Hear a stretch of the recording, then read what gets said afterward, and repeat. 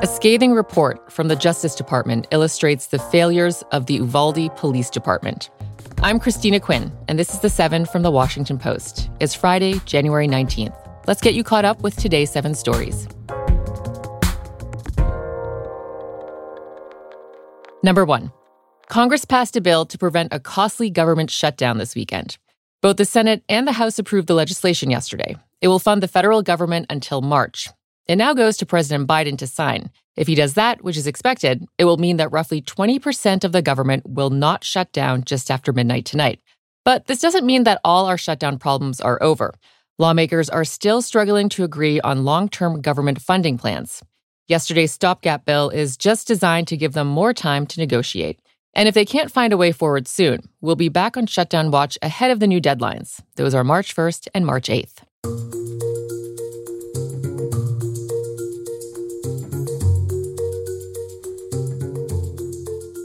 A report from the Justice Department criticized the faulty police response to the Uvalde shooting. That's number 2. In 2022, an 18-year-old gunman killed 19 students and 2 teachers at Robb Elementary School in Texas. Yesterday at a news conference, Attorney General Merrick Garland said that lives would have been saved if standard active shooter practices had been followed in the shooting. The law enforcement response at Robb Elementary School on May 24, 2022, and in the hours and days after, was a failure that should not have happened. The federal report released yesterday is the fullest, most detailed account of one of the worst school shootings in the nation's history. It criticized authorities for their shifting accounts about what happened. The report is not expected to lead to charges, but is designed to shape guidance for future shootings. Yesterday, family members of Uvalde shooting victims gathered for a press conference and shared emotional responses about the report.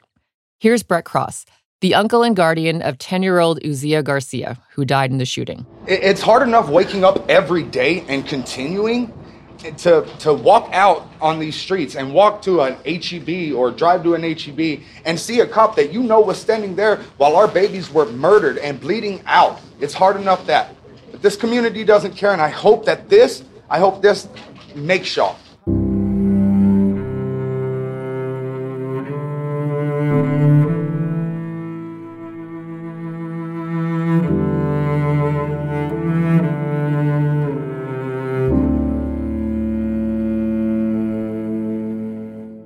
Number 3, Donald Trump urged the Supreme Court to keep his name on primary ballots across the country. His argument was part of a legal paper filed yesterday. The former president warned that there would be chaos and bedlam if the justices don't reverse a decision by Colorado's top court. Trump was disqualified from Colorado's primary ballot last month over his role in the January 6, 2021 attack. Trump's attorney asked the justices to put an end to efforts in more than 30 states to remove him from ballots. The Supreme Court has scheduled a hearing in this case for February 8th. That timetable ensures the justices will play a major role in shaping this year's presidential election.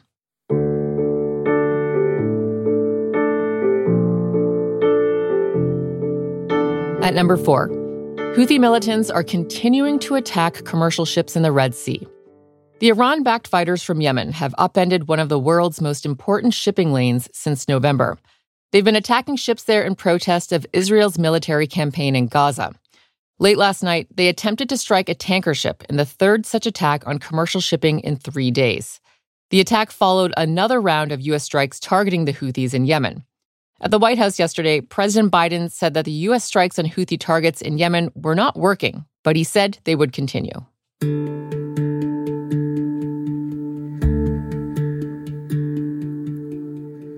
Number 5.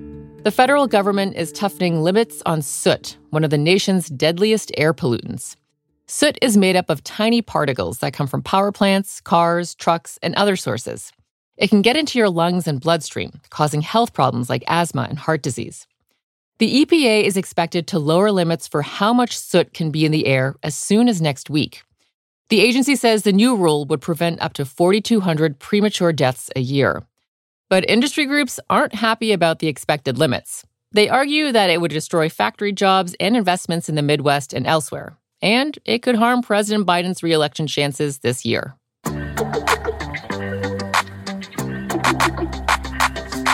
At number 6, Panera Bread is facing another lawsuit over its charged lemonade. Lauren Scarrett was a healthy, athletic 27-year-old when she drank 2.5 of the lemonades from Panera. The drinks have 4 times the caffeine of a cup of coffee. Just a few hours later, she says she started having heart palpitations and ended up in critical care. She now suffers from lasting heart problems, which she says have derailed her life. This is the 3rd lawsuit against the chain over its charged lemonade. 2 other families have alleged their loved ones died after drinking the lemonade. The lawsuits allege that Panera is selling an unreasonably dangerous product and not adequately warning consumers of its high caffeine content. Panera has disputed the previous lawsuits and is still selling the drink.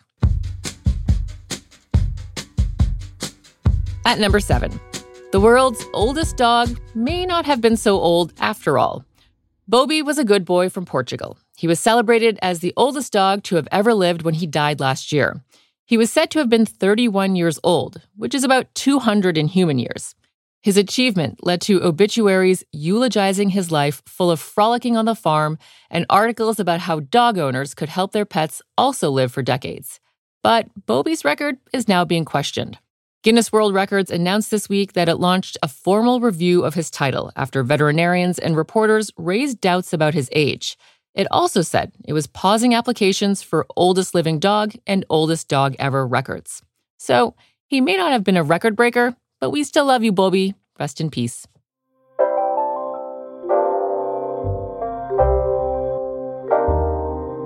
That's the show for this week. And if you're looking for something to watch this weekend, Ava DuVernay's new film, Origin, is out in theaters today. The movie is an adaptation of the nonfiction book Caste by Isabel Wilkerson, which explores the cultural history of racism in the U.S. Post Reports has an episode about this new film and how DuVernay was able to bring her vision from the book to the screen. You can find a link to that in our show notes. The assistant producer of The Seven is Taylor White. The staff writers are Jamie Ross and Hannah Jewell. John Taylor is our editor. Additional editing by me, Christina Quinn. Copy editing by Melissa No and Francis Moody. Mixing and sound design is by Jim Briggs and Justin Garish. Our theme music is by Edith Mudge. Our director of audio is Renita Jablonski. I'm Christina Quinn. Thanks for listening and have a great weekend. I'll meet you back here on Monday.